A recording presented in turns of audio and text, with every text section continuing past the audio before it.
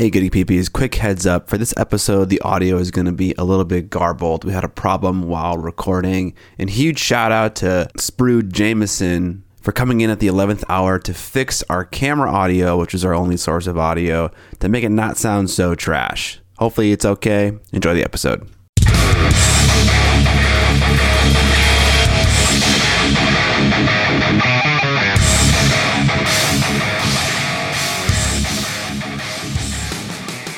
One day, the two young hobbitses, the Tickler and Conjon, went to the great Mount Rainier to throw the ring in, and they came a bit short and ended up in a place known as Broken Anvil Land, in the podcast known as Trapped Under Plastic. The podcast where an older guy stalked a younger guy, parenthetical via email parenthetical, and seduced him into a beautiful romance. It was a bromance, but... Romance! Jesus. Chris, welcome to the show. Thank you. This is Chris, owner of Broken Anvil Miniatures. We're here in Seattle, hanging out with him. How you doing, man? Tired. Tired, yeah. You guys have a Kickstarter coming out, and you're here on a Saturday. You brought out some workers for us to hang out with, an interview. And burritos. And burritos. Burritos, muffins. Muffins. And high chews. High chews. High chews. Yeah. Lots of chips. So he seduced us with food, essentially. Yes. Brings us out here with food. And then we get to play some Rivenstone. Yeah. And then we get to record a Trapped Under Plastic here. How does this look, goody peepees? How do we look in here? Probably better than our other set. A little blue and a little pink. Yes, Yeah. it's really nice. So, we got some preamble ramble business here. John did lore. Yeah. Everyone's screaming right now. I got a relevant story to our time already here in the Pacific Northwest. But before I tell that story, I'm going to tell this story. I broke down and watched a lore video on YouTube. Warhammer 40k lore. And it was by Arbiter Ian. This is the 40k timeline in 20 minutes. I've seen this name on my home tab before. He's a nice British gentleman. He's got a nice, soothing voice. And the video has 500,000 views. Jeez. So I'm like, all right, buddy, let's see this. And he does a good job very early in the video of explaining we don't know exactly where to start because there is no start. Like, the lore is just like this timeline that just has no beginning and no end and a million holes in it. But he did a really good job, and actually I got to the point where I'm like, this kind of makes sense. It's ridiculous when somebody like says it all out loud, but I was like, okay, I did a lore, okay? So that's it. I can die now and say I did lore. Chris, do you know about 40k lore? Not much. Not much. Not so, much. Like, if he gave you like a rudimentary single question quiz, would you name I it that? would fail miserably. Okay. Miserably. Can you name 3 Space Marine chapters? Probably not. Can you try? Let's see. Blood Eagle. Is that a thing? Blood Eagle? No. Blood Eagles? This is don't. terrible. No, this I'm is going to good. make him up. Space Night Demons. Demons. Night Demons. Demons. Night Demons, Blood Eagles. Got it. And the Trash Bros. Trash Is Bros. that a good one? Yes. Did I win? Yes, you win because here's the thing: for Space Marines, custom chapters Yeah. can be named whatever Those the are fuck you all want. Homebrew. Yeah. Yeah. Blood Eagles are Vikings. Green Cobras. Trash Brothers coming at you. There's only 2 of these guys. Yeah, they're really powerful. Salamanders. That's one, right? Yeah, Yeah, there you go. Newts. I think you went for Blood Angels. Raven something. Raven Guard. Raven Guard. Yeah, Blood Angels. Yeah. I don't know them, but I know them. Yeah. Everybody knows. The red. Everybody. Red, black, green. Exactly. So yeah, well, we're in Seattle right now, and we're hanging out. We were talking earlier, me and my wife were talking to some of the staff here, and we're kind of curious about what we should do, because it's like free day. And 3 individual people, you being one of them, brought up this thing called the Troll, or the Stone Troll. The Troll. Yeah, the Fremont Troll. Yeah. Fremont Troll. And when it was first brought up, everyone was like super stone cold about it, and I was Yeah. like, "It's just a real troll." There's really a troll. Yeah. And like even right now, he's being super nonchalant about it. It's a big ass troll. It's a under 1-to-1 bridge. scale stone Yeah. troll Yeah. under a bridge. And I want to see it. I Is mean, it carved don't get me from wrong. stone? Oh yeah, it's terrible looking, Oh. but it's cool. It's cool. And it's a thing you have to see. Like I think you can like sit in his hand too, if I'm not mistaken. Okay. If he doesn't like you, he crushes you. Yeah. It's how you know if you're gonna make it to heaven or not. There's usually people crawling all over him all day long. Oh, okay. He's very busy. Are they homeless people or just like regular people? I can't really answer that. Okay. Yes and no. Okay. A lot of yes. Okay. Okay. John, do you have a story? I got a story. About hot sauce, maybe? Yeah. Okay. So Shit. So when we arrived here yesterday, Chris threw us a giant barbecue. AKA, they moved into a new office space and their neighbors next door threw them a barbecue and we showed up. That's exactly what happened. Yeah. Like the first time Chris talked about it, I'm like, wow, they're going to throw us a barbecue with all the staff and everything. And I was like, oh, wait, it's not for us. Never mind. We're employees. Yeah. So we got some really good eats, right? I ate like 2 full plates full and I regretted it afterwards.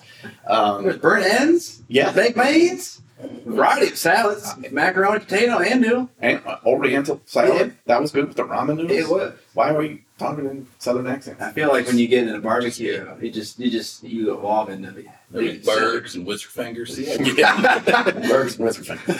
So, I don't know if the Goody Peepees know what a wizard finger is. Did I talk about that in the podcast before? It's an old, cold hot dog. Yeah. It's an old, cold, shriveled up hot dog. It looks like little wrinkly wizard fingers. Anyway, so we're tearing down after the barbecue. I forgot we were telling the story. Yeah. And are out in the warehouse and kind of putting away stuff. And Chris has got a big old fridge in the warehouse where they're going to put all their drinks and stuff, the leftover beers and Cokes and other assorted waters. And he turns around and he says, "Hey, John, you like hot things?" And I'm like, "Yeah, I like spicy things. I like spicy things." And he's holding some bottles in his hand, and they're hot sauces. He's like, "I made these hot sauces." So I'm like, "Well, I have to be a good guest and taste Chris's hot sauce." And so he pours a good amount into a plastic spoon. It was for like me. a drop. Yeah, it was like It was a drop. it was like a tablespoon. Okay, it was a lot. All right, let me tell my story. And I put it in my mouth, and I kept it on my tongue to like get the flavor. And Who does that? I don't know. I wanted to taste it. When you were telling the story the first time, I was like, why did you do that? I wanted to, because usually if you have something spicy, it's got good flavors to it. You can taste a little cayenne, a little chipotle, a little jalapenos. You'll taste that no matter what. Just eat the sauce. Yeah, well, it didn't taste like anything. Nope. It just tasted like lava. Hellscape. And so I'm like, oh shit. And then I swallow it. And I spent the next 15 minutes crying. Like crying. I couldn't even see. I couldn't talk. It was horrible. And I'm like, what's in it? What was in that thing? And he had 2 of them. And he gave the other one, which I had later after I could finally taste a little bit, was delicious. But the first one, he gave me the devil's asshole first. It's called death sauce. Death sauce. Okay. It's got a skull on it what- for a reason. What was in that?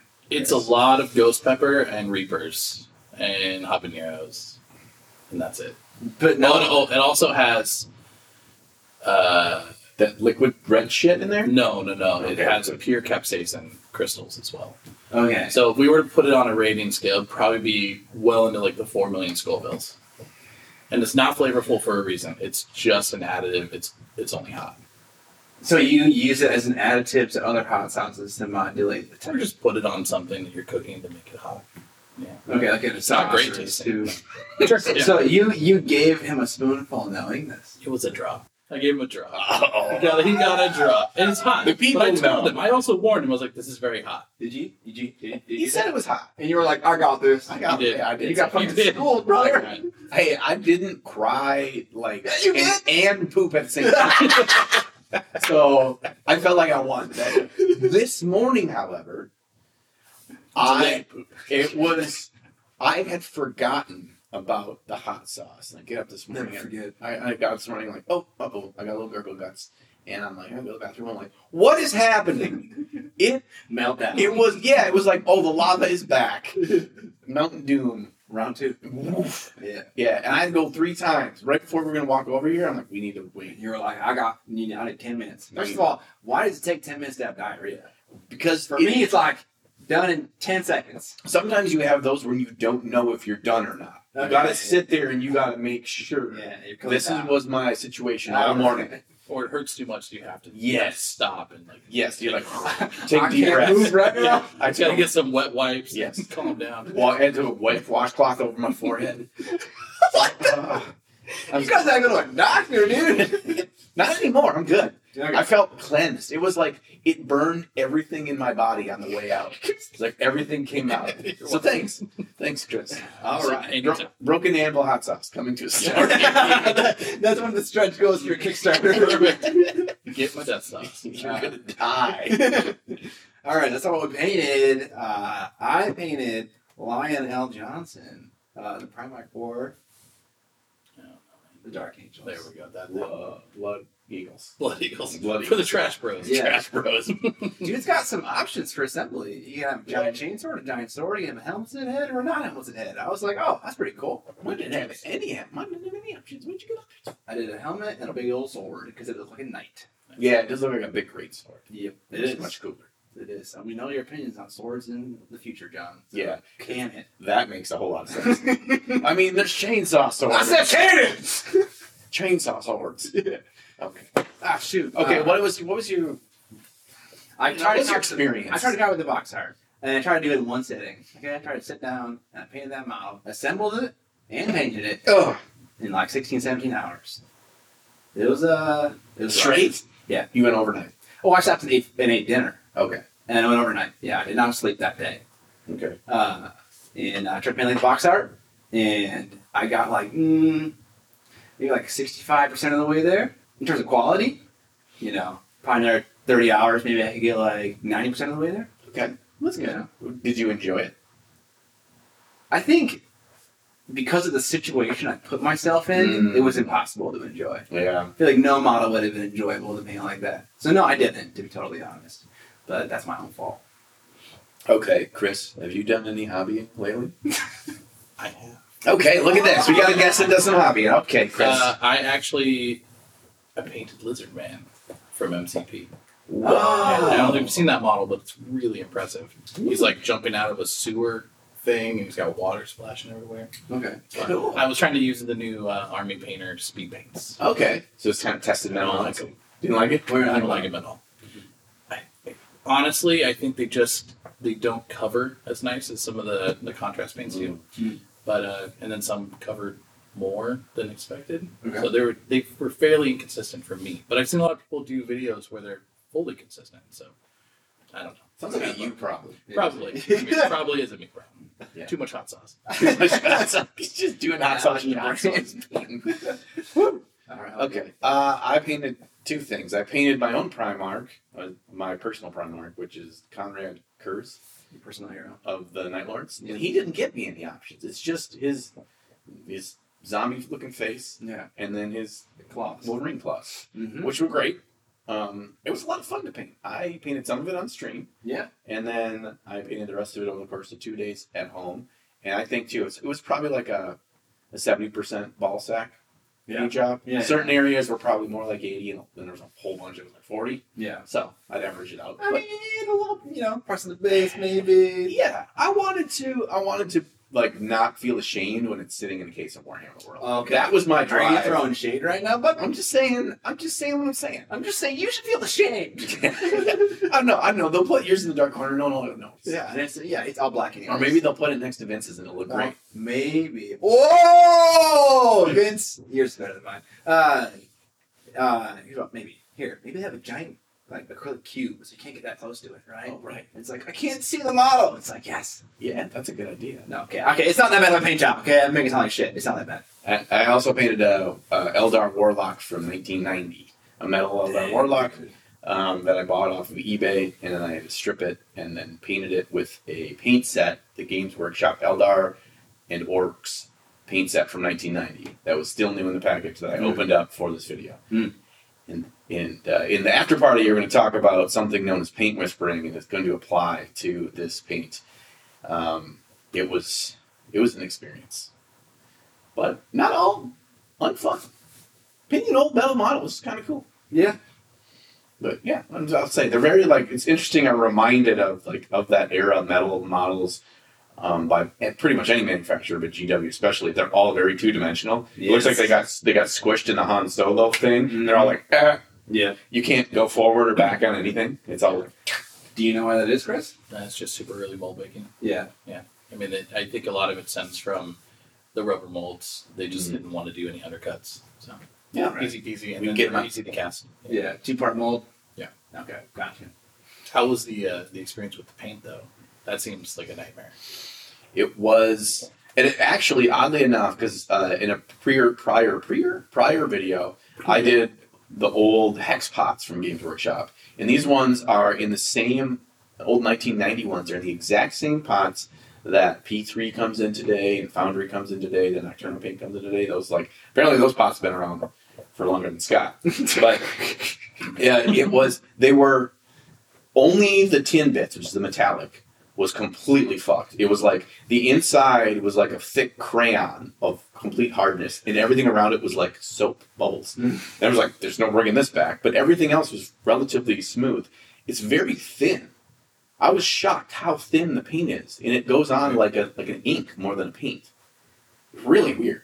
Okay, I've never used that old of a GW paint before, but I used like the screw-on hex pots, and that wasn't ever like ink-like. It was like normal. No. Yeah, the hex pots weren't like that at all. This stuff is. There was a couple of colors that were thicker, like the bone color was a little bit thicker, but most of the colors were very thin. Do you think it was just because it was old and it changed over time, or because that's how it was originally intended to be made? I checked, I dug around the bottom of the pot, seeing if there's like settlement that was just like crusted on there. There's Settlements, nothing. like little houses. Yeah. Yes. Little Oh my God! There's Pioneer down there.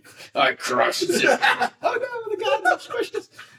No, it was not. There was nothing in there. It was just the consistency. Now, maybe over time, you would think that it would lose more moisture, wouldn't you? Right. Not Yes. be more. But it wasn't that it was Moisture? it was broken. The pigment wasn't separated. It was just very thin paint. Now, over 2 or 3 coats, they covered. But yeah, in the after party, I'll talk about how I had to deal with that. But it was not super fun. This episode is sponsored by Chimera, debuting their new Kickstarter Tenebrae, Fate of Asteria, which is out now. Chimera is showing off a lot of new goodies in this campaign, including 8 new figures in 75mm scale and 38mm scale, as well as some new Chimera color paint sets and some sexy-looking unlock goals that we're already seeing unlocked. The Kickstarter will feature the older Chimera Colors pure pigments that we're familiar with, the newest paint expansion released last Christmas, the 2 initial signature sets from artists Michael Pisarski and Danilo Cartacci, and the brand new set created by Robert Carlson. The miniatures adhere to a dark gothic fantasy theme similar to Dark Souls or Elden Ring, so even when you're taking a hobby break from getting crushed by Margit, you can still be immersed in the From Software world. The initial models in the campaign feature a female necromancer mounted on a beast, 4 warrior zombies, a paladin, and a barbarian, but more miniatures will be unlocked in the stretch goals. If Chimera hits their stretch goals, we will see 2 new 200mm busts, 2 more mounted figures, 2 other paint sets, and free painting tutorials from Michael Pisarski, Francesco Farabi, Robert Carlson, Eric Swinson, and Fabrizio Russo. The stretch goals for this campaign are absolutely stacked. This will be the fastest way to get Chimera paint sets, as backers will have their orders fulfilled before a lot of this product is even going to be available on their website. The campaign has already launched, and as of the publishing of this podcast, there is less than a week left. And there's no pledge manager after for late pledging, so all the items available in the campaign are only available during the campaign period. So if you want something, get on it. You can find links to the campaign in the show notes or description below. Thanks for sponsoring episode Chimera. Now back to the episode. These little boys are giggling while I'm trying to introduce our main topic. And the main topic is Chris from Broken Arrow Miniatures. Go, Chris. Yep. What's up, guys? So we want to know what it's like to own and operate a miniature company. So we got some questions here for you, but you can also just rip for a while about it if you want to. You want to do these questions? Let's do it. Let's do some questions. Okay. So why don't you give us a typical life in the day of a miniature company owner? What is day start Life in like? a day. Day in a life. Oh, that's a lot. Oh, you only get 1 day to live your life. Yeah. You're a baby and then you die. Oh my God. Make miniatures quick. Day in the life. I am a miniature. Yeah. Let's see. What does it normally look like? Emails. Lots of It's a lot of emails. So what kinds of Yeah. emails? Everybody. So it's just my role being a CEO / creative director is a lot of just communication. So it's talking. It's emails with clients, emails with vendors, emails with Kickstarter, whatever it may be, and then it's going in between each of the offices, talking to the game designers, talking to the artists, concept artists, everybody. So it's just talking. Okay. I talk a lot. How much staff do you have? On site, like 26, I believe, and then another maybe 10 remote. What are their various roles? What do they do? We have everybody from administrative assistants all the way to studio directors to sculptors. We have someone making terrain 24/7. He doesn't get to sleep? Is it 24/7. Terrain. Is it a full-time job? Yes, full time. Yeah. Could you imagine? I wonder how many people in the world have full-time terrain making jobs. Yeah. Just him. Yeah. We have studio painters.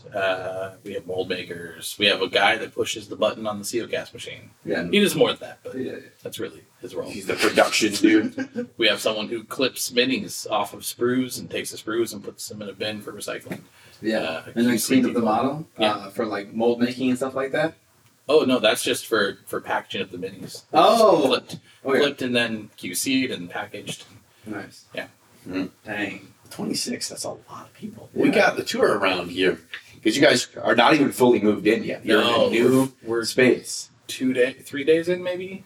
Something Yeah, like I heard some of the staff were like, Chris was yelling at us to make sure it doesn't look Oh. terrible for Scott and John, because we will talk terribly about you, Yeah. which we will. So that. Yeah, yeah, but it looks great. I was I mean- super angry. Yeah, I could tell.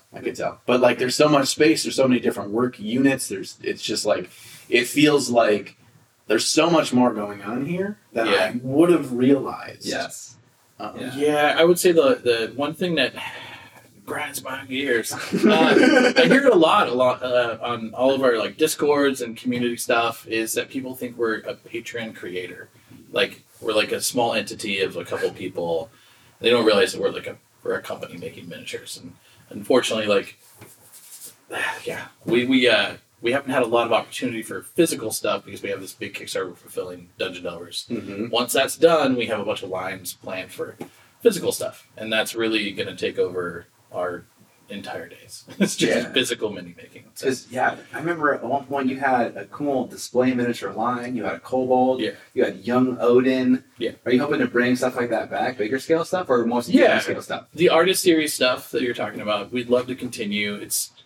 They're just hard to make. Yeah. So now with COCast, I think we're going to be making our artist series in COCast. Okay. A little bit cheaper for people, and we can pump them out faster. So because Yeah, like man. casting 50 Odin took weeks. Mm. So yeah. Okay, in resin. Yeah. Okay.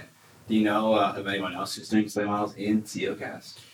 Not that I know of. I think Yedharo has done a few large scale models. Like they have this orc riding a dragon or something. And things like this big. I love that It's you know huge. Yedhara. Like, Yeah, you do Yedhara. such great research about. I love Yedharo. Yeah, I know. But That's cool. their COCast stuff is really clean. But yeah, they did this really big dragon, and it's super impressive. Okay. So, I don't know if it's a display piece, but It's big. you can display it. Okay. Anything's a display piece, Right? right? Put it on your kitchen table. Do you feel like the Dungeon Delvers Kickstarter campaign is kind of like weighing you down at this point? No, yes and no. Yeah, I guess it kind of a little bit. Yeah. It's mainly just like we hit a wall with this size problem where we didn't really know what we could do with the COCasts, and so we got them, and then we started producing. We've produced like 98% of the models. They're done. They're just waiting to ship. The rest we have to get made somewhere else because they're too big. So we're making them out of resin, which is close enough to COCast. It's just fine. It's just it's costing us more money than we expected, and we obviously aren't going to put that onto the customers. We have to eat that cost, so that's frustrating. But we don't want to diminish what we promise people, so we're just making sure that we deliver the same size that we told them. It's just taking a little bit more time. So Okay. once that's done, though, that's like 89,000 miniatures shipped. That's a couple of miniatures. Yeah, just a few. Yeah. Well, the warehouse I saw, there's just like boxes and stacked on boxes and boxes. Got So it. if you're waiting on your Dungeon Delver Kickstarter, They're there, I promise. I probably stole it already. Yeah, we still he shows all the boxes. It's like, all right, one of these. I got to get it on a plane though. I don't know how that's gonna work. You can have anyone's job here. Which job would you take, John? Anyone's job? I mean, the obvious answer is studio painter, but I feel like I want to be the videographer. Oh, you can have that job. Dude, because that guy was talking about, he showed me some of the shots he got in the trailer for the new Kickstarter campaign for Rivenstone. And he was like, somebody trying to take 4 hours to set up and get it. I'm like, I'm here for that. Like, I want to spend that long on For getting one this shot. sweet shot. Yeah. Panning across the minis, the Yeah. smoke and the beaming lights. Yeah, like the lightning effects. Yeah. And the background. It was, That's wild. He said it's all practical effects too. Yes. No CGI bullshit. Yes. Yeah, it's all like robots moving the cameras and everything. It's the real Jurassic Park dinosaurs in here. Not After Effects. Yeah. Obviously, I'd paint as a hobby, but that'd be a cool job to have.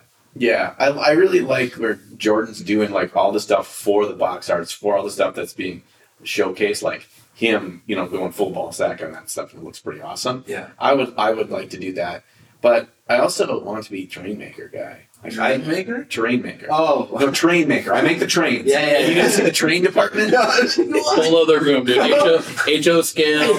Yes. Okay. Yeah, I would, because their boards here are like legit crazy awesome. As we saw at Adepticon, like that board, playing on that board just felt so freaking sweet. So to be able to like take my time and design and consult with the art team and like make it a reality of a board that's like, that this board won, and someday people are gonna be able to play on it, but it's also like a piece of art as much as the mini. So And I would do the that. board breaks down to 5 pieces for travel. Yeah, Which look is at that. dope. That's engineering. I don't know why I'm qualified for this job. So, I'm kind of curious about how Broken Anvil came to be. Like, why miniatures? Why are you into miniatures? Yeah, that's a tough one. So we have a different company. We make statues and collectibles. Yeah. And in 2020, people stopped buying those things because COVID. Mm. So what we did is we're like, well, they don't want to buy these expensive statues. We all like toys and collectibles. What can we do? And we had Michael Jenkins on board. Michael Jenkins is a sculptor. He sculpted for Steam Forged, and he did a bunch of stuff for Hate. And Yes. I love all of these things right now.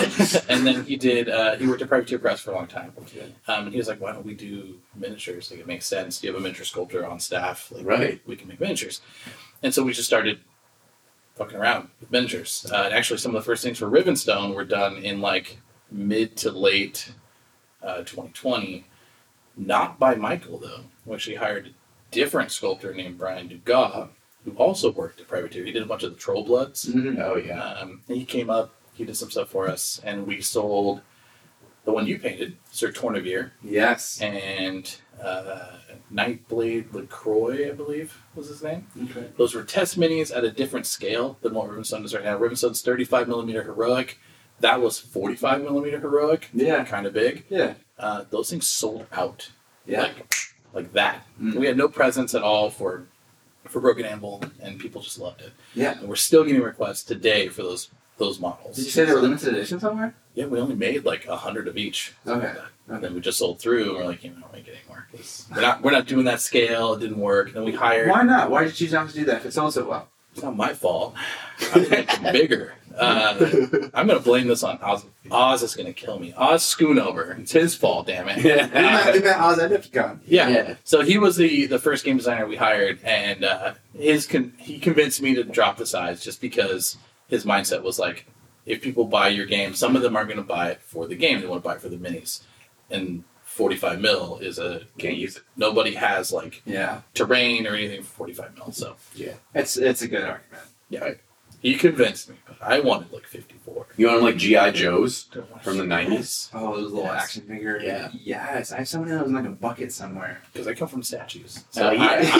I'm like, I love this is the opposite. bigatures. That's what we want. Bigatures. Bigatures. Well, we can get there. Maybe the We're next getting- Kickstarter. We got some stuff coming through. It's like the size of a baby. Yeah. Like the burrito I ate earlier. That burrito is taco. Shout out to Taco. Shout out. Yeah, Taco Dude's way more stars than fucking Dairy Island. And, that's for sure. Yeah. That's for sure. Yeah. Okay, so you started off with statues. You dipped your toes in with miniatures. That seemed to work well. What made you decide? Was the next step Dungeon Delvers? I guess. Yeah, it was. So we wanted to just do something. We're like, let's make a bunch of miniatures. Let's make some physical stuff. But we also saw the CeoCast machine. Mm. We were like, how do we want to raise funds to get that machine? Because that's going to be awesome for making miniatures.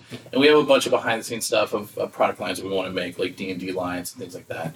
And we're like, this can do it. This can make this easy, right? So we just made a bunch of miniatures and then offered up STL in physical form. And that was it. And there was like 77 miniatures, I think. And we did that. That was really slow. That took us 3 months. And now, I know, which is crazy because that sounds like 89,000 miniatures.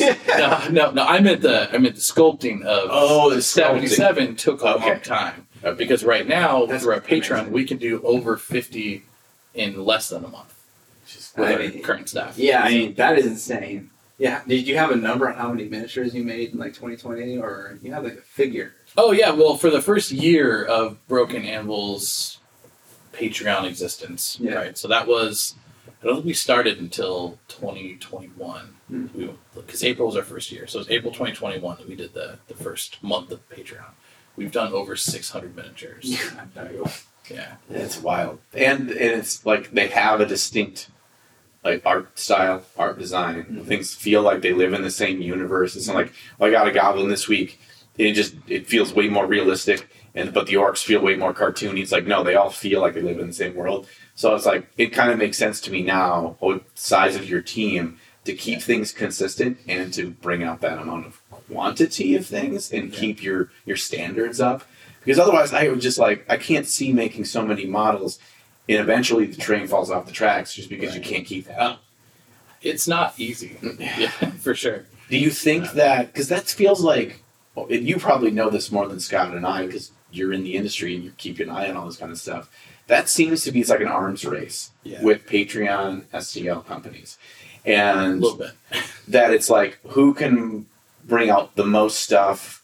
Who can bring out like the most eye-catching stuff? Who can grab the attention for the X amount of dollars that are in the market for any given thing? Like, where do you see that going? And do you want to be there when it goes there? I think it's gone where it's going to go. So right now, I think that it's very oversaturated. There's a lot of, like, if you go to My Mini Factory, you don't even know where the hell to start. There's thousands of creators. And that's the other problem, too, is, like, none of this is curated, so it's Patreon. Anyone could start one. Doesn't matter. But the problem is, like, they all pay for advertising. They all put themselves in front of you, so you don't really know what to choose. And now with thousands of them, and some of them are I mean, there's definitely, like, upper echelons of quality, and then there's that middle bracket where you're like, yeah, it's okay. And there's so many not great ones that just kind of flood that My Mini Factory area. So in my opinion, I think we've reached that, like, the precipice of, this is what it is. You have your one percenters, like the Artisan Guild, Archvillain, Titan Forge. Then you have, like, this block in the middle where we kind of fall as well. It's like the 1,500 patrons and above. And then you have just thousands of, like, they'll get, 30 patrons or 100 patrons or something. And it's not going to get any better until that falls off, until those people stop. Because a lot of those are, like, they're individual sculptors, which I think is awesome. I 100% commend, like, you working for yourself, doing what you want to do. But the problem is, like, at some point you've got to recognize, like, you're not going to get traction because you can only make, unless you're Andrea from Artisan Guild, which I don't know how the fuck he does it. Sorry, but, like, he makes so many models a month, and then he does all the, like, the rendering and everything, and that's all him, and I think his girlfriend. That's it. Just those two people doing all of that. That's impressive. But most people will do, like, 5 or 6, which is good, but if you're charging $7, Broken Anvil $7, and we provide you with, like, 40 plus miniatures and a map and some stat cards, like, it's hard to compete with the bigger ones. So until the small ones start falling off again, I don't think it's going anywhere. But realistically, I don't know if we want to be in Patreon forever, because it's tough. It's a huge toll on our guys and gals, everybody here. That monthly stress of, like, we got to get all this stuff out and ready. It's not fun, to be honest. Like, it was, and it's starting to get that, like, the newness is worn off. Yeah, absolutely. Yeah, so I'm actually kind of in that same vein. What are some hardships of owning a miniature company? Obviously, that Patreon, keeping up that hustle. Yeah, that's definitely one or something. Well, for me, it's learning the community, to be honest, like, in what you guys want, because everyone's different, right? And there's so many popular things out there. And while I think you can carve your own path, that's one way of doing things. It's also trying to figure out, like, well, what should we be making? What do people want to see? I think that's a difficult one. Weighs on me all the time. It's like, is that thing we're making going to hit with people, especially with Patreon. That's a hit or miss, hit or miss. We'll make 1 month where it's cool elf folk and rabbit folk, and people go crazy for it, and then we'll make another month, and they'll be like elves, and nobody cares. You know? Nobody cares. like nobody cares at all. So the key to success is anthropomorphic miniatures. Yeah. Hey, yeah. Well, For us, yeah, it's been crazy. Yeah. Get those fox people. Yeah, I got all sorts of ideas for animal people. Do you? Yeah. Chris, if you want a contractor. Is it taking an animal and then making a human Squirrel out of it? people. Yeah. Boom, squirrel Oh people. my god. Yeah, You got to put kin at the end of it. So Kin. Squirrel kin. Molekin. Okay. Ratkin. Newt's kin. And to be clear, I love what we do. I love that part of it. But yeah, it gets a little like, Right. yeah, it's trying to figure it out every month. Like, Yeah, I get it. Yeah, Daryl. I get it. It's like you get excited about an endeavor, and maybe you kind of just stretch a little too far, and then it's just I do that all the time. I promise more work than I'm capable of doing is all the time, and I suffer for it, and I have to like figure it out, and it's all on me. So I understand. and with the Patreon too, you can only go so far, right? Like, Yeah. we make some minis, we deliver them, and that's it. And I don't like that. There's no like, for us, there's no permanent attachment to those miniatures because we're like, as soon as we deliver, on to the next month, we move on. I don't like that. I want to develop lore and some richness to what we're making so that people get attached. Like, if we're making 40 miniatures, I want a story, Wow. I want a world, I want maybe a little mini game people can play with their miniatures. That's, yeah, it's a throwaway. Yeah. It's like on to the next thing, like whatever. Throw it on the deep sea of my mini factory. Like- Like, no one's ever gonna find it. I would rather take, 6 months off of Patreon and develop another Dungeon Delvers that includes, 200 miniatures and a full adventure campaign and, custom stuff that is different. That'd be really fun. I never thought about that. How just like fast we move on from each month of Patreon. And most people don't even print the models. Oh, no. Yeah, They'll they just have a pick huge one. collection. Right? They'll print one and then they just save That is a shame, hundreds of them. I will tell you from all of my friends that are back multiple 3D printing Patreons, it's like collecting baseball cards. Yeah. They collect them to download all the files for future use because they like what they are. Yeah. But they don't really print anything. They don't need all of them, right? No, or they print like one thing for a D&D game. We've used your stuff for our D&D games for monsters and all that kind of stuff. And on Dungeon Delvers, your Dungeon Delver stuff is regularly because I did a sponsorship and he gives me a bunch of Dungeon Delver stuff and paint it up and we play with that in our D&D games. But I think there's a big part of that too. It's like if I get the physical thing, I have actually taken down one of my barriers. Right. To satisfaction. And satisfaction from the consumer standpoint is seeing the thing in the way I imagined it that led me to purchase in the first place. Yeah. And the actual act of printing it all out and all the headaches that comes with 3D printing and the mess and the time and the everything and the quality, like all of that, we could take that all away. I mostly just want Chris to make a whole bunch more minis that I can just buy. So, Yeah. Well, that's from our point of view too. Like the one thing that really chaps my hide. grabs my gears. Chaps my hide. I don't like the fact that I can't control quality on the prints that people do. And that sounds really obsessive. And weird, I but totally it's get it. Yeah. like some people will print on a really nice machine. They'll show it off on Instagram. You're like, that's gorgeous, great. And another person will print it. And you're like, did you use that a potato? And that sucks. And it's like it makes me feel bad for them because they're not experiencing like the full depthness of our sculpt or whatever it may be. And then I feel bad for my staff who like they see it and they're like, oh man, I want like paint job's cool, but it's just layer lines. Yeah. That sucks. But if we do it physically and we send out a model, we know. Like, it's perfect. There you go. It's what we can give you. Yeah. Yeah. Okay, so I have a question for the room here. Is buying STLs like baseball cards any different than buying miniatures and not painting them? Just putting them away? at least I get to look at my preciouses. My precious. And you can resell them. Hey, that's You true. can't really resell the SDL. You totally can't. You should. Oh, you shouldn't. Oh, Yeah. selling a You're going lot to of jail. LCL cards, downloaded over the course of 7 years, 8,000 plus files, $50. This was all a setup to get Scott to admit to buying secondhand SDLs in the end. Oh, no! I'm out of here. I found a guy on Telegram, whatever the hell it is. I'm too old. Sounds like an app. It's like a WhatsApp thing.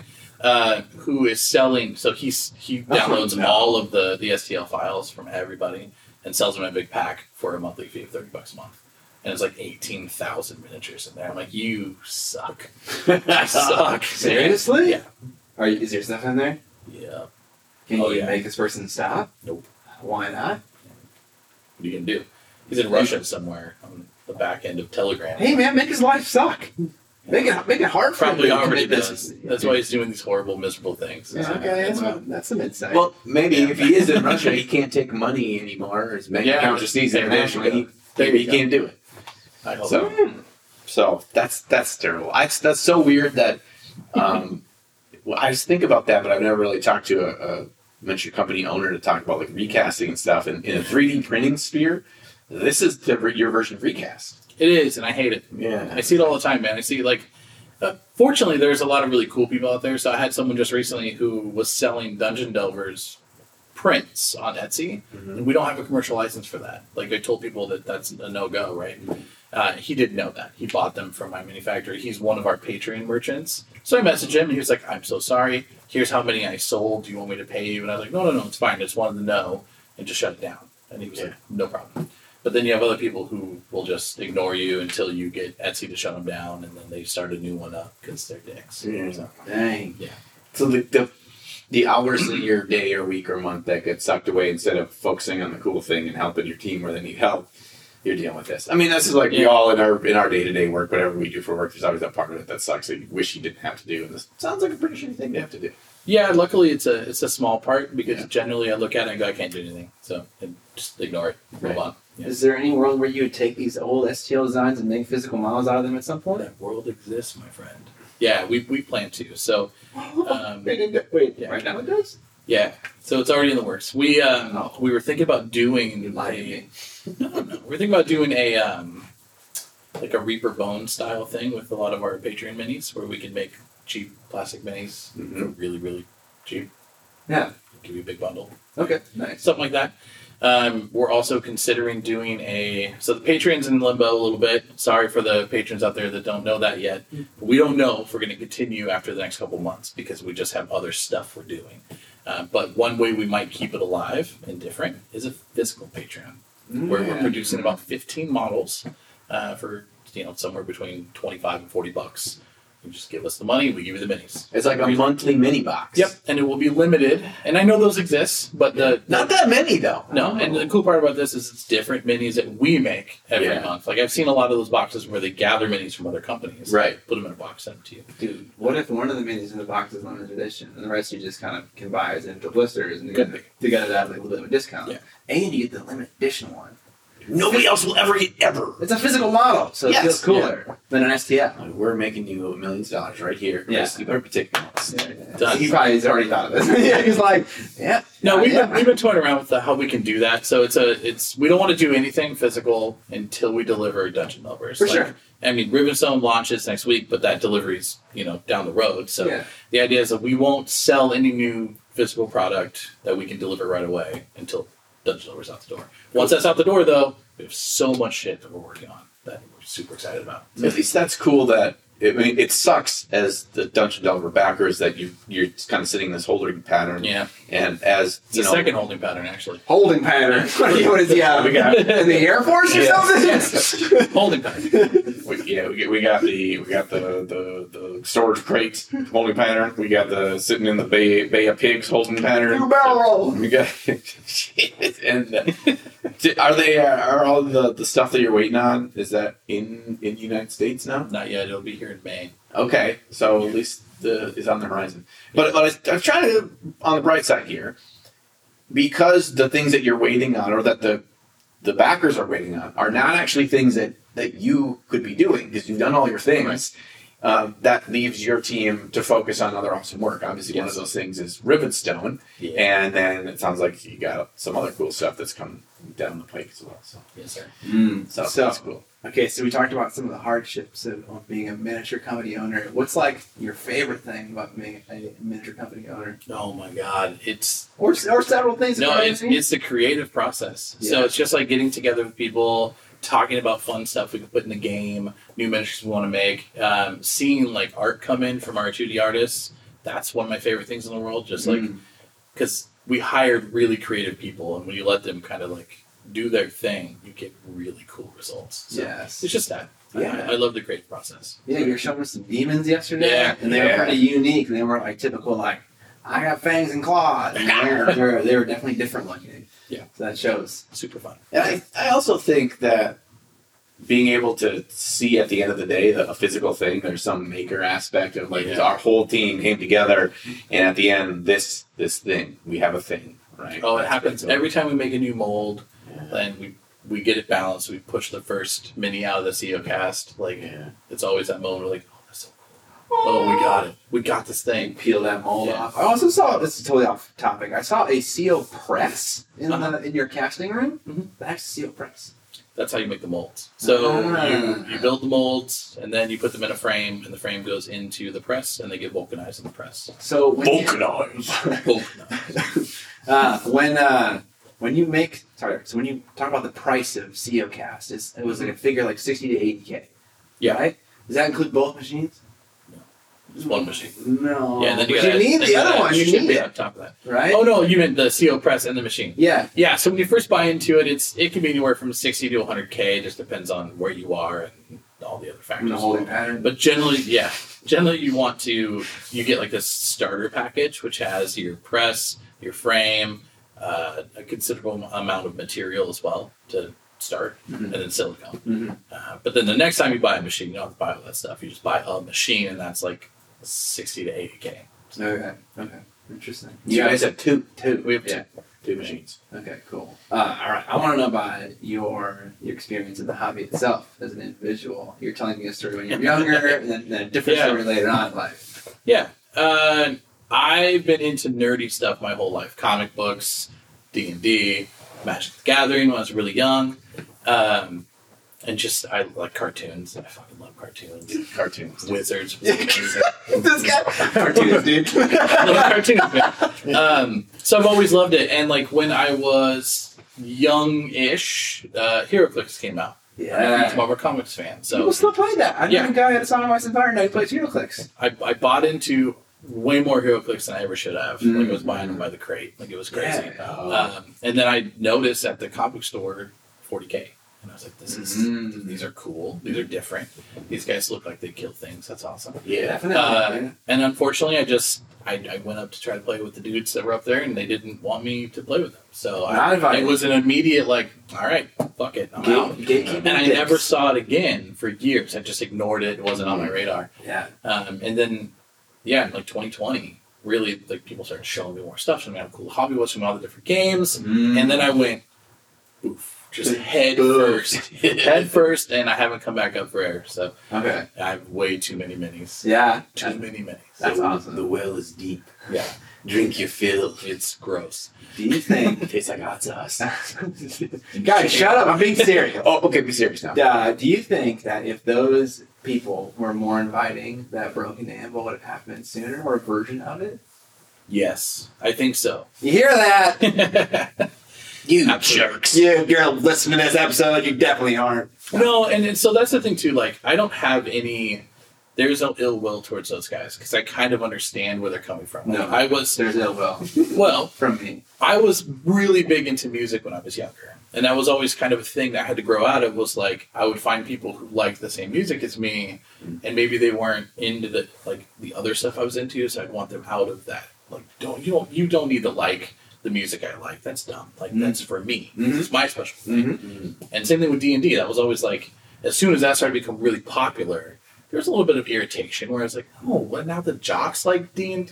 Hey, come on. Yeah. But then you have to really think about it. You're like, no, that's a good thing because the more people that adopt the thing, the more money can go into the thing, and the more experiences we can have, the more products we can have. Yep. And so, whilst they were being protective of something they love, they probably just thought someone would troll them or whatever. Because people come to play games because of tons of different reasons. Okay. Some might be they don't have a lot of friends, and they find friends there, and then that's their thing, and that's beautiful. But I may have not been that guy they wanted to be friends with, so like, get out. This is our thing. Okay. And I think I might have been into minis earlier in life for sure, but it's okay. I'm into it now. Yeah, it doesn't matter. No looking back, right? No. Or maybe if he does play that game, that day. Mm. Broken handle never exists. Oh yeah. So I you get can't my really boss. ask Yeah. that question. Yeah, It's the absolutely. multiverse question. Yeah, because if you got it early Butterfly effect. and then you got into 3D printing, you'd have been younger and you would have drank the liquid resin. Yes. Could I do that? Yeah,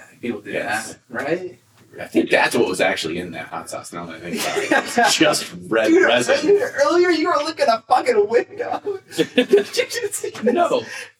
Oh, John. John, like I've been doing an interview, and he walks up and puts his forehead on the window. I was like, okay, that's funny. And he starts licking the window. What the fuck are you smoking, bro? We haven't cleaned those windows yet. Yeah, that's what they said through the glass. They're like, we haven't cleaned those yet. I was like, oh, schnozberries taste like schnozberries, dude. I don't know. Seemed like a good idea at the time. Okay, so nobody that plays 40K likes Chris. That Yeah. we've established. Well, that. you know why I can't name any chapters. That's Oh, right. Yeah, well, you know, the Blood Eagles. And I hopped on the table. I was like, "Can I play with my trash bros?" Trash I Bros. was on the table. I thought that's what you're supposed to do. It looked Right. like grass. Right. It's like, I'm a 1-to-1 size Warlord Titan. I just Yeah. walk over the table. Ah. I knew the rules. Yeah, these are the rules. So you're into game development, or you Rivenstone. Yeah. And I'm not. I have people that do that. yeah. Okay, so I have a hard time letting go of things creative, Uh-oh. really anything. Yeah. And so when I collaborate, it's very difficult for me to make a miniature, right? Sure. So I imagine as a company owner with a vision about what you want your product to look like, you have to make concessions a lot because you don't have time to tell everyone, no, revision, here's my notes. You gotta be like, okay, name the orc Hobart. Dwarf. Dwarf is named Hobart. Yeah, Orc is like Tor. this is not a hill that I have to die on. I've died on some hills. Some? Yeah. I feel like you have to die on many hills. Not on Hobart's Hill, though. No. I did die on murder birds. Murder birds. How many concessions do you have to make? What's your Lots. concessions per day? I don't What's your CPD? My CPD is mini. But I think that's part of being a director is you have to trust the people you bring on to do their job. Yeah. And it doesn't really matter at the end of the day. Like if I don't like something, that doesn't mean that thing's not good. I have my own proclivities, and sometimes they don't mesh with everybody else. But Yeah. I think there are sticking points, like I mentioned, murder birds earlier. That was a name we had for those little pterodactyl birds that ride around with the oryx when we first started making Rivenstone. We just didn't have a name for them, so we just said they're murder birds, and that stuck. And people got attached to it, and then we started to make the cards, and I was like, no, we have to change that. They're not murder birds. Yeah. And our game designer Will was like, no, but murder birds is awesome. Like, yeah, I get it, but it's not. It's not in world. Doesn't make any sense. Like, come on, let's come up with a name. Yeah. So we named them Carniterix. That's still It's fine. But we have people in the Discord that call them murder birds still. And that's that thing. They're like, no, they're fucking murder birds. Yeah. Let it go. Yeah. Sure. But that was a hill I died on, and it was one of those, like, I did it because it just had to be done. However, I understand the other side of it. So had they fought, Will's going to hate me now because he should. No, don't say it. He'll know Don't my say it. secret. If he fought a little bit harder, I would have been like, yeah, it's fine. It's right. See, the thing is, you've sealed your own fate now because you talk Every about it on time. the podcast. Every time. And now everyone's going to call them birds. I was on the Barracks Action podcast like a week or so ago, Yeah, and yeah. I spilled every bean. All beans. All beans. Every bean. Every bean on the You table. don't have any more beans? I have 0 beans. Oh, All beans were gone. no. Oh, beans. Yeah. There was beans available at the smoke show. What? Pot roast. The lunch thing that we showed up. Okay. Words. Moving on. Smoke show. Smoke show. Okay. We are in Washington State. Yes. So, I was going to say something important. Okay. So, do you feel that you sometimes make concessions because you want to empower the employees too? Does it feel like if you feel like at the end of the day you have to sign off on everything, that you kind of like killing their Yes. design, drive, and artistic vision too? Yeah, I think that's wildly important is that people understand their value, and you have to show that all the time.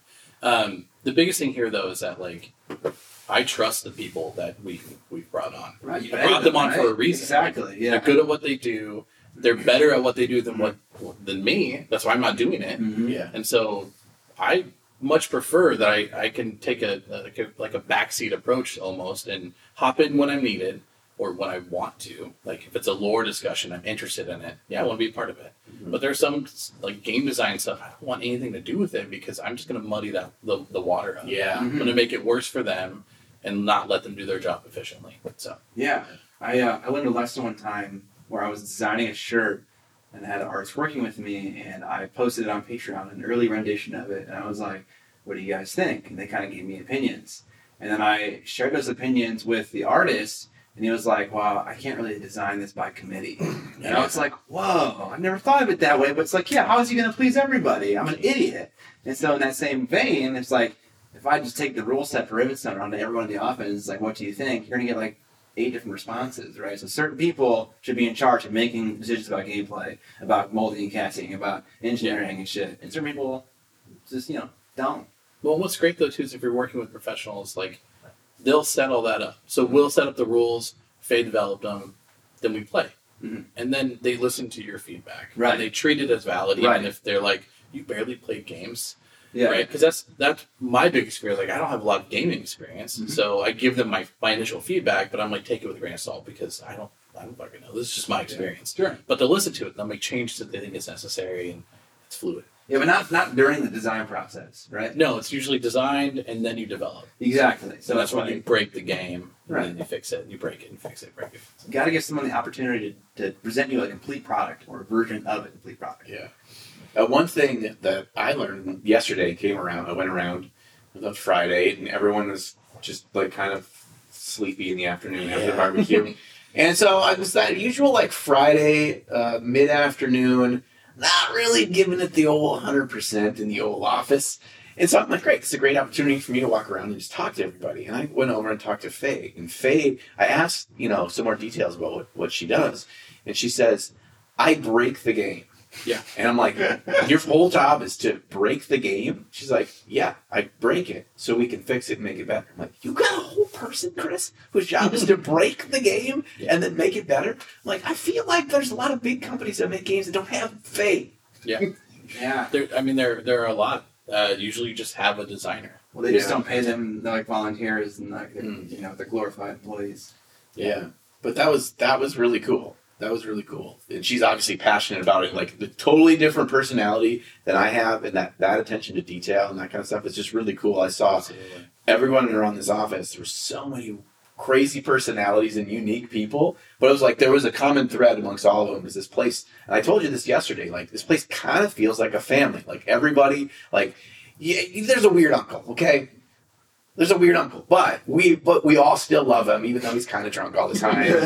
But like everyone's like they just like meld together well. When they need to go and check with somebody from a totally different department, that has nothing to do with what they do, they still will get their heads together and work on stuff. And it was really weird almost in here because I spent a lot of my life in an office setting, and this is like an office setting. It's like a group of a traveling carnival, and they took a shop in an office building. You just call us carnies? Yeah, I love it. On BA right now. Yeah, he's sitting right there in this fucking building. Yeah, Broken Anvil Carnies. Carnies are cool. Yeah, BAC. I get what you're saying. Yeah, and we have a name for it. So the Discord Carnies. Yeah. It's Bamley. Bamley. Yeah, it's cute. Okay, wait, hold on. The Broken Anvil. It's just Bamley, like family. Right. Oh no, I get it. Okay. Okay. Fine. You don't understand. You don't get this reference. Just let them get Okay. I thought. Okay, I'd call it the Baffley. Wait, no, that doesn't make any sense. There's an M in family. That's the F as in the beginning. You replaced it with a B. I'm just working it out in my head right now. It's okay. Just change the one letter. Yeah, Just the one. Right. Yeah. I know when I worked in my job as a software engineer, we had this whole workflow. Like you would do 1 week sprints. You'd be assigned tasks. Do you have a similar workflow like that? Do you assign people tasks in an application like Jira, and then Jira. have a meeting at the end? Yeah, we do a lot of meetings. We do a lot of like task assignments, but it's a little more fluid than that because there's so many moving parts, and we're getting better and better about like the team growth has been insane. So over the last year and a half, we went from I think 7 people to 35 plus. Man. Right, I think it's where we're at right now, like just under 40 or something like that. Okay. So it's been a lot of like, okay, we got to get systems in place, and like what we generally do is we figure out we'll do stuff. and when something breaks down, communication, we'll fix it. And then we'll put systems in place to then move forward. So right now we're in that, like, we just built the game and it took almost 2 years. How do we do better the next time? Retrospective. Or for the next expansion for the game, like Wave 2 or Wave 3, how do we make this process better? Yeah. Right. You need Jira. Sure. You need tasks. No, I'm just kidding. I hated that shit. Not a I mean, it's whiteboard. not necessary. Yeah, I mean, that It's is not a whiteboard, that's the dude. physical version. With sticky notes. Of Kanban board. That actually you know? helps a ton. Yeah, dude. Yeah. I'm all about the physical representation. I like that. I want no Kanban. Oh, God, that just makes me vomit thinking about we had Kanban. I know. I triggered like 18 people by saying Kanban. We use Trello. Yeah, Trello. Yeah. I love Trello. I use Trello for my own channel. We're going to adapt or adopt Basecamp as well. So you do have some kind of board. Yeah. Okay. We have systems, but The we're system adding to those is down. systems. Are you a Strong Guy fan? Oh, The Country 386. Oh no, the cheese. All right, yeah, let's watch some Strong Man. Yeah. It's gonna be terrible, not funny at all. No. because I watched it when I was a fucking like 10-year-old. I was like, "This is the best." It doesn't hold up. I watched it in college and I thought it was funny then, so I think it's worse if I'm like, yeah, so good. I think there's going to be moments. It's nostalgia, right? Yeah, we're having fun right now. Everybody loves things that are terrible when they're adults that they love when they were kids. Yeah, it's like a movie. You know, you watch it, and you're like, "Hey, this kind of shit." Yeah, that's true. Except Willow. Willow's great. Yeah, never-ending story. Well, a lot of the '80s, especially like fantasy '80s, that they hold up. I love Never-Ending Story. I'm getting a boner right now, boys. Oh boy, I love fantasy 80s That's movies my so favorite much. of all time. It's so great. Yeah. Poor Atreyu getting lost in the swamp of sorrow. Rip Atreyu. Baronians. Also, can we talk about a horse named Atreyu? Metal band? Yeah. I think the horse came first. The horse came first, yeah. That's what the band's named after. Yes. Yeah, a horse in Never-Ending It's also Story? not that's not the horse's name. Yeah, It's Atreyu's the kid's name. Hold on. Artax is Artax. I thought that the horse's name was something else and the kid's name was Atreyu, then I watched it again and I thought it was wrong. The kid's name was Atreyu? Yeah. Okay, then The horse's name's Artax. I'm an idiot. Okay. It's okay. That's okay. Okay. He should have been Maybe the kid should have died and the horse Yeah. lived. Idiot brought the horse. The horse goes through the Right. gate. Doesn't get lasered. He gets up to his sweatband waistband in mud and Tries. sinking, and then he's like, "Oh no!" Yeah. Like, bro, at ankle depth, you should be like, "This is getting deeper." Yeah. And horses are heavy. Yeah, Yeah. I think I'm a weak boy with nimble arms. Yeah, we're done for. Yeah. No, actually, I'm cool. Yeah, that movie in that moment broke many children, much me included. Yeah, that's a rough point. Should we just talk about 80s fantasy movies right now? Sure. Like Beastmaster and Conan Yeah. Highlander and Dragon Slayer? I want to go back to Willow. Yeah. Okay, Willow for a long. Dada! Alright, can we go over talk about Willow though? No. We're not talking about any of that shit. Mad marketing. You Different idiot. podcast. Yeah. Oh man, I would love that. So how often do you have to like work overtime on like weekends to like finish projects? Whether that's like Dungeon Delvers related, Patreon related, stuff like that. How often are you working past the 40 hours? Personally or the team? Both. Personally, a lot, most of the time. Yeah. The leadership here tends to work. The owners actually tend to work a lot. Yeah. 16-hour days plus. Yikes. But I don't do that to the team. Like, very rarely have we worked overtime at all. Like, the only extra time really has been this move and a little bit for Rivenstone here and there, but not much. We try to keep them at 40 hours, and that's it. So, And other than like when we're here on a weekend, and Chris says you guys need to show up because Scott and John need to be entertained. Yeah, I kind of feel like like half of them like hate us. Like, no. Sid's out there doing that sign stuff because we want to have that sign for the live stream for Rivenstone. Yes, So that's I all. love that sign. It's on my Instagram story if you want to check it out. I mean, this episode will air far beyond after that thing expires. I'm an idiot. You go back in time and look at it. No big deal. Go back to Although if you go to the Rivenstone Kickstarter page, yeah, maybe you're probably going to have toss your, of thought your game there. up there. Yeah. You'll see this. It's freaking crazy. It's just amazing, and it looks like real stone. And like the process of them making that, and it, like being perfect alignment to the logo is like, wow, this is pretty cool. Yeah, It's like movie props. it is 100%. I feel like whenever I have a situation where I'm like working a ton, I feel like, man, I messed up somewhere earlier on in the process. Like, and I'm going to change this for the future.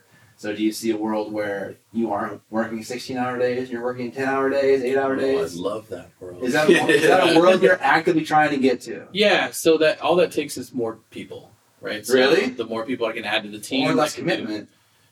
more people.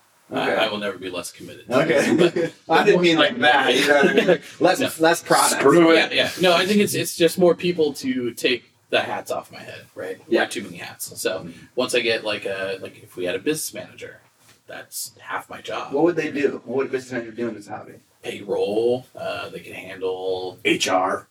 yeah, like just yeah. standard stuff. Talking Okay. to clients, like for example, if we do need like licensing agreements or stuff like that, I don't necessarily have to be the one talking in that situation. Yeah. It can be a business manager or someone else. Okay. But just removing those things from my plate lets me focus on the creative direction, which is really what I want to do. That's the part of this job that I love the most. So, Interesting. Is there a title in a corporate business structure that would encapsulate that role? You know, it's like Administrator? a CFO, like a C-suite title? Yeah. No, I don't think so. But that's fine. I don't Yeah. care about that. I just want to be the creative director. Okay.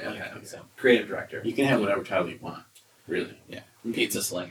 Pizza slinger, a pizza slinger of the Trash Bros. Yeah. Yeah, the trash. Trash Bros Got Pizza it. Slinger. It's on Done. this plaque on this Done. door up there. I'll put it on there. Trash Next Bros time you Pizza guys Slinger. come back, that's going to be there. Okay. Pizza Slinger, the Trash Bros. This Being a is fucking special. army now. It's gonna be Yeah. it's gonna be a limited edition Little character pepperoni. in this. It's such a punk thing. I feel like you're talking that trash later than Pizza Yeah. Bros.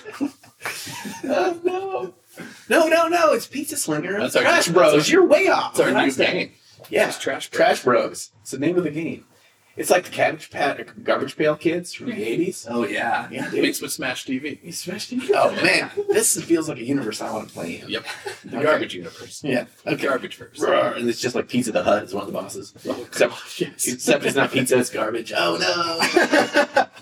We're trying to drag out the trash. This game writes itself. Yep. Yeah. Easy peasy. So Copyright. Don't fuck. Yeah, nobody sticks. Nobody's- if we say copyright, It's copyright. it's legal. Yeah. Yeah. Trademark, Okay. copyright, registered. We got lawyers behind the cameras nodding their heads to us. Yes. Right over there. Philip, Steven. Yeah. Yes. Marcy. Mhm. There's Andrew as well. Okay, we got the thumbs up from the legal team. Yeah. Okay. It's already in the works. So you said- Trash Bros TM. You said the game took 2 years to make ish. Just about. Yeah. Were there phases of that, or were there many concurrent running things, or a mixture of those? Like, what was the early beginning? What was the middle part? What was the end part? We brought on Oz in late 2020, and that was a start, and it hasn't stopped. So Okay. just boom. So Oz was the original like rules. dude. Yeah, Yeah. Oz wrote the first form of the game, and then we brought on Hungerford. So Oz had to leave, take a job at Steve Jackson Games, working on Munchkin stuff. Yeah. It's great, super happy for him. But then he recommended Hungerford, so we brought on Hungerford, and then about a couple months later, brought on Faye. But yeah, just back to back, just go. Okay. And there was only like a week where it wasn't being worked on. So Okay. So rule development has gone on the entire 2-year period. I say 2 years. I think that's an Year and a It's half. End of 2020 till now. Okay. Yeah. Which So is that's a been good enough. amount of time. Miniature creation. When did that start in the process? Concept drawing. When did that start right away? Who had the vision for the game? Who was like, okay, I'm going to establish the feel of this world. Yeah. Whose job was that?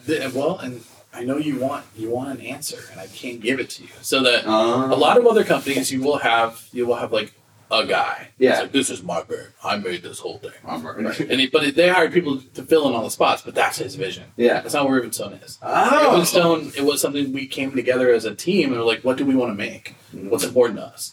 So if you look at the aesthetic of Ravenstone, that's like you get feels, right? You get a little Final Fantasy, you get a little Warcraft, you get a little old school fantasy vibe with some twists and turns, right? That's something we talked about in depth. It's like, what do we want it to look like? Yeah. We pulled from artists that we love, like Joe Mad, who did a bunch of the like Battle Chasers comic book series. Yeah. He did all the old Warcraft artwork for the very like early conceptual phases for Warcraft, and a bunch of other stuff. And we like love that chunky armor look, the big thick lines, a somewhat like Eastern style, almost anime-ish looks and faces here and there, but really just like a robust looking character. That's what we wanted.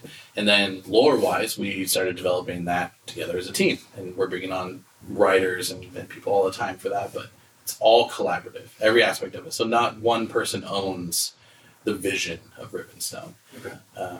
Like I have just as much in it as Will or as Hannah or Brandon or anybody else here. So how long did it take you to determine that vision? It was like a month-long process? No, that's still going. It's ongoing. Yeah. You obviously had to have like a starting place so you could start with concept art management. Yeah. So we brought on Chris Walton, who was an ex-concept artist from Privateer Press. He set a lot of look and feel of their games, War Machine Hordes. We loved his work. So brought him on to set the early tone, and then we started making miniatures almost immediately. Like started modeling that stuff really, really fast. So we've been doing that over the last year. Okay. So year and a half. That's kind of wild. I could kind of see it now, but I would have envisioned it was a much more drawn out process because you have these small teams that can just they hand them the baton, they can go, and the team that handed them the baton can go back to work on something else. And like the wheel is always in motion, so you don't feel like everything needs to be taken from start to finish before you start the next faction or the look and feel of this environment or how the terrain and all, like everything can be worked on like simultaneously, which is pretty cool. It also feels like probably juggling a million plates. Yeah, but don't get me wrong, it's probably not the right way to do it. I'm sure there's more efficient ways to do this. And the biggest thing that we've learned is like, we've made a lot of mistakes. Like going back into like the early design of Rivenstone, we're sorting problems we found now that we implemented then aesthetically. Yeah, it's a fluid Problems that process. we're trying to change now. Yeah.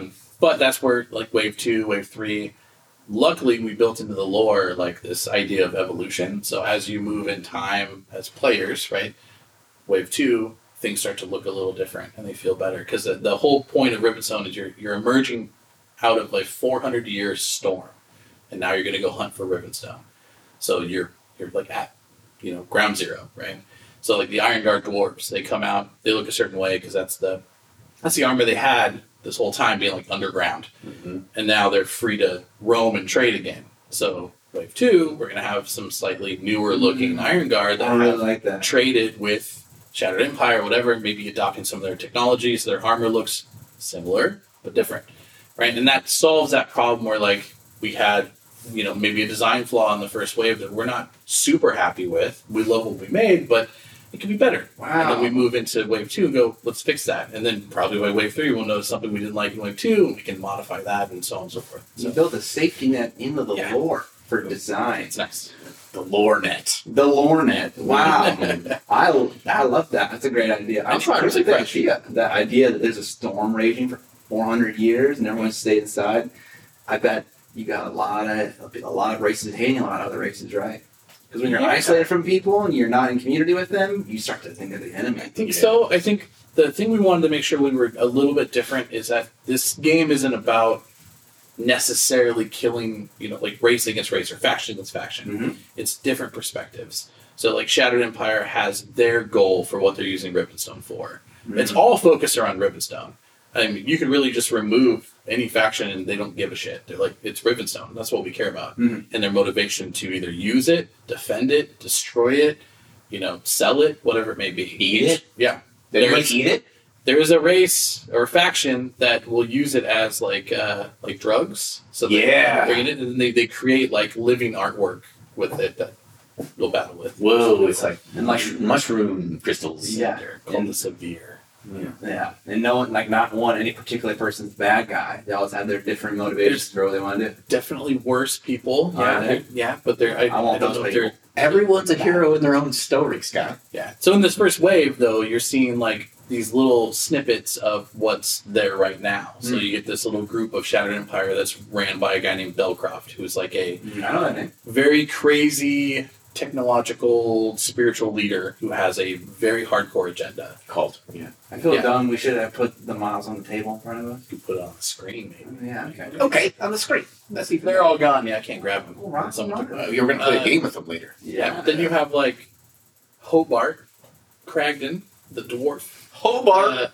His whole goal is to get as much Rivenstone as he can, right? That's their goal. He's a greedy one. And their little company of the Iron Guard dwarves. When I say company, it's really hard to describe to people. Like that's not like a military company. It's that's a company. Yeah, they're like an LLC. Yeah, It's Iron Guard LLC. Like it's their little group of They an S corp or a C corp? yeah. It's a little group of dwarves. It's like Jimmy John's sandwiches. They have OSHA and all that other stuff we gotta deal with. But they have a very specific purpose to gather Rivenstone and sell it. And there may be new dwarves that come in that have a different agenda with the Rivenstone, right? Same thing with the orcs. They want to destroy it because they don't think it's natural and it fucks everything up. And they don't want what happened 40 years ago to happen again. And then you have the Risen, which are technically like our heroes of the game. Right? The undead people. Yeah. Wow. It's a good smart twist. Smart game. It's a twist. Smart game. So, when was that first Rivenstone model made? How long ago? Well, the first one's actually in the game, I think early 2021, mid 2021, something around there. So you had prototype models made beforehand. Yeah, we've been busting them out for a while. Our test Rivenstone models though was 2020. Okay. So. And those guys haven't made it back in the game yet. We have a version of LaCroix that made it back in, but Tornavir is still not in there. Tornavir. He will. He'll come back. I painted Tornavir for the video called something about color theory and being a dingus. It was yellow and purple. I think Yeah, he was yeah, purple. yeah. It was like, stop using color theory like dingus. People took issue with that title. It was like, you can't be mean to people. I was like, I used the word dingus. Like, come on. It's like the most harmless insult ever.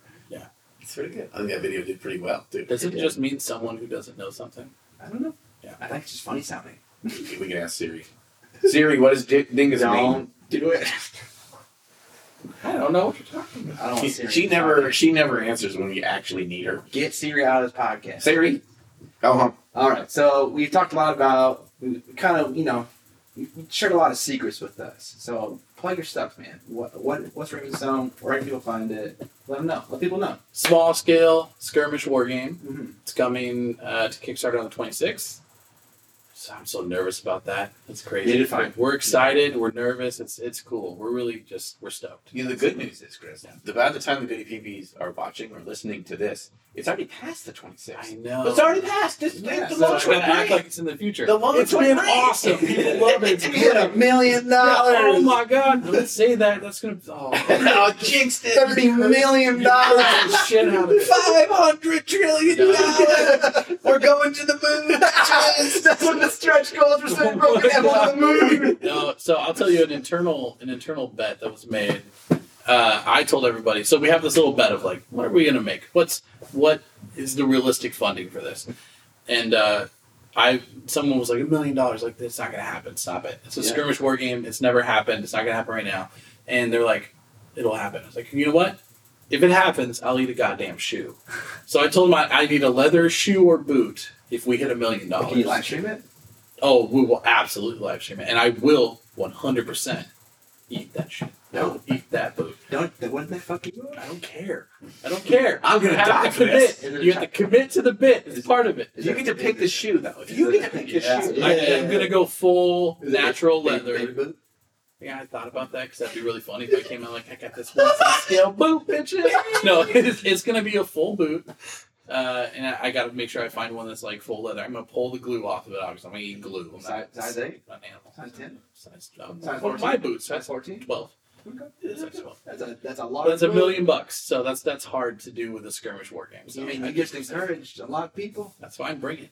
I love it. I would love that. Yeah, you're like, are you kidding me? Please make me eat a boot. I'll fucking eat a boot for $1 million, whatever. More so. It's a game.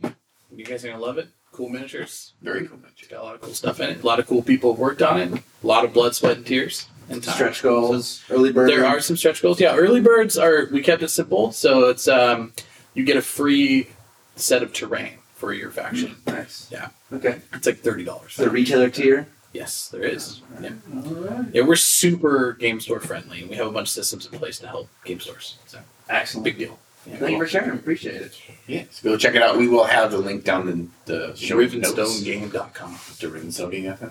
A quick break in the action to let you know that this part of the podcast is brought by friend of the show, Goody PP Extraordinaire, and Twitch mini painter Impending Duff. What is the Duff and why is it constantly impending? When does it get here? It's the doom is coming. Duff has worked hard to cultivate a single source on the internet for people to find all the hardest to get miniature products in one place. Not only does he have the dirty down rust, verdigris, and moss paints that are sweeping the hobby world by storm, but he's also the exclusive United States retailer for the Dark Star Molten Metal range. You want to get down and dirty? Get a little dirty. Check out the link in the description below or in the show notes if you're listening to the audio version of the podcast to check out the Dark Star Molten Metal range or any of the other goodies Duff has waiting for you. FannyDuff.com. What are you doing this by? Goddamn news! I think we were Chris, you need to be way more excited for news. This is not news! There we go. All right. Let's circle the wagons. Yeah. Okay, we got new Underworld season called Nether Maze. I swear to God, there's a new season of Underworld every 4 months. I was surprised that it's a whole new season already. Like the big base game. I was like, didn't they just release Nether Region Maze already or something? I don't know. Maybe 1/4. Yeah. 1/4. No, but they keep putting out the individual boxes for the warbands. I thought it was like one a year, but that maybe, well, I don't The know. last one was October. Okay, that's way quicker than 1 year. It is. And like I feel like it's weird because you only saw like I think 2 to 3 new warbands. I don't know if that's normal. Maybe this is part of it, but they're just releasing another set with still in the last one. It's a new season. That's why I say that. Okay, Rick. What are you doing? John is definitely Rick in this relationship, but not in the mad scientific way. Just that I'm gonna get drunk and perfect. You got it. Okay, yeah. I mean, the rats, dude. Those rats. Have you seen these mounts? No. They're hot rats. They're hot Really? rat. You look at the Nether Maze Underworlds box, and it has all the minis in it. It's rats and elves, dark elves. Dark elves. They look like ninja rats. They're Do they? very ninja sewer rats. A couple good golden demon possibilities there. You Yeah. found one that was great. Yeah, dude. The dude that's like popping out of the smoke and shit. Wait, there was smoke in there, dude? That's what he's hanging from the air. The thing that's touching his foot is like yeah. a smoke bomb. Oh, yeah. Good. Those are sweet rats, right? Oh, the one on the tube. Yes, The dude. tube rat? Tube rat. Oh, tube rat. Yeah. Holy shit! See that guy. I know he's running with the net. Another thing I gotta buy. I'm not gonna paint. I got my don't. But those, yeah, I was shocked. That kind of came out of nowhere, Yeah. and I'm like, oh man, the guys with the good rats. The cows with the good rat. Damn it! You know, get me with a good hot rat. Yeah, and then the second thing you have here in the news, Danny from Miami did a video interviewing tournament players about 3D printed models, which I thought was a pretty interesting moment to ask that question because just that year, Adepticon kind of really restricted how many 3D models you could have in an army. Like there was no printed armies at Adepticon. That was the thing they didn't allow. Mm-hmm. And so it's kind of coming right off the hot off the heels, hot presses, heels and presses. What are You you made a saying? video, right? Right? Yeah. So this is I got you. the second of Danny's kind of news No, no. style. Third? Yeah. Sorry, Danny. Yeah. I watched all your videos. Actually, it was 3. You dick. But you know what? Stroke. He only had one other one where he's wearing the crooked tie, though. Maybe he did have 2 crooked tie ones. He has 2 Daily Show-esque Oh yes. Okay. videos. Okay. Three. Okay, 3. Okay. Yes. And I think this was a cool kind of thing to talk about in the news because it's like him giving news and we're talking about him giving the news. Yeah. So it's like Newsception. us talking about Fox News on here about the Fox News people. That sounds There's terrible. probably a podcast I'm talking about Fox News. Yeah, well, they talk about what news they're sharing. That's pretty much every political podcast talks about what the news is talking about. Let's not do that. Okay. So we're skipping this part then, apparently. Yeah, but we're going to do it with minis. I just thought it was really interesting to hear what people said and Danny's thoughts on what the internet thinks of people 3D printing armies and what the expectation is and what do you think about it and what people that were actually at an event think. And I guess it shouldn't surprise me that there is some sense of humanity. Typically, when we're doing stuff online, it's the most extreme version of our own opinion. If I'm a 5 out of 10 on this topic, whatever. When someone brings something up, my number will either raise or lower. Mhm. Much easier when you're not face to face, look at someone in the eyes, and talk to them about it. Right. And so, no surprise when people are talking about 3D printing, it's like, oh, Games Workshop is just greedy, and they don't want us to do anything that have any fun, and all these they're gonna die because everyone's got 3D printing and their company's gonna go under. It's like everyone's so gloom and doom or extreme about it, or a complete lawful good about it, and you should never even look at a 3D printer unless you be saved by the Lord's grace or something. That's definitely in the Bible. Right, yeah. I think that's the first Corinthians. I think it was N-cubic photon, then not photon S. Yeah. Yeah, that got written after that point. Yeah, right. After that. Is this the Old Testament? No. Okay. But either way, That's the people that were actually at this event were like, yeah, I'll 3D print some bits or to get different guns or blah, blah, blah, or to try to kit bash and stuff, or I'll do the terrain for all the games and stuff like that. And it's just like, that seems reasonable. Yeah. People are more reasonable. Yeah. Well, let's ask this guy. Yeah, what do you think about that? What do you think? Is 3D printing killing the physical miniature industry? No. Okay. Why not? I'll have to substantiate that. No. Well, that's a hard one, man. So at Adepticon, were the tournaments put on by Games Workshop? I actually don't know. Obviously, there's tons of different tournaments, tons of different games, right? That's really hard to figure out, right? But I would say, if Games Workshop paid money to the Adepticon people and said, we're going to sponsor these tournaments, they can set the rules at that point. And then it's up to them. And I don't necessarily know if it's right or wrong. If they don't like 3D printed stuff, that's their prerogative. Mm-hmm. I would say, if Rivenstone put on tournaments, which we're not planning to do right away, we don't want the community to do that, but if we did that, if we put on some type of tournament or narrative event where you brought your models in and played, I don't care. I don't think any of us here would care what you bring because you're playing our game. It doesn't matter if you're playing with our minis, you're still playing the game. And that's awesome. I think that you limit yourself as a company if you go, you're not allowed to do something because we don't want you to do it. Yeah, But that's I also reason. understand it, Yeah. right? So it's a tough one. I think that it affects certain people more than others, right? People who can't afford to buy miniatures but can afford to print them. I get it. But maybe they should embrace it and make an alternative game where here's a rule set for 3D printed miniatures. You can tournaments around that. And then supply people with STL files that they can buy. That's crazy. Crazy, right? I love that idea. I want to see a world where you can find a concept for a miniature, you can get it in 75, 32, STL, or bust. Okay, hear me out. Name of the game that lives in this universe that That's allows okay. this. Trash Bros. It's called Trash Bros. Yes. You got it. It works for everything. Really, Trash Bros is the hammer that pounds in every nail. Okay. What was Danny's thoughts on that? I'm interested. I should watch the video. I'll watch the video. Yeah. You should watch the video. I think they're complex. They're complex because it's he develops an opinion over the course of a 15-minute or maybe even longer video. But also, he seems to be kind of impartial because he's just presenting the news, right? Yeah. It's here's people's opinions, here's some commentary on it, but not a ton. Good.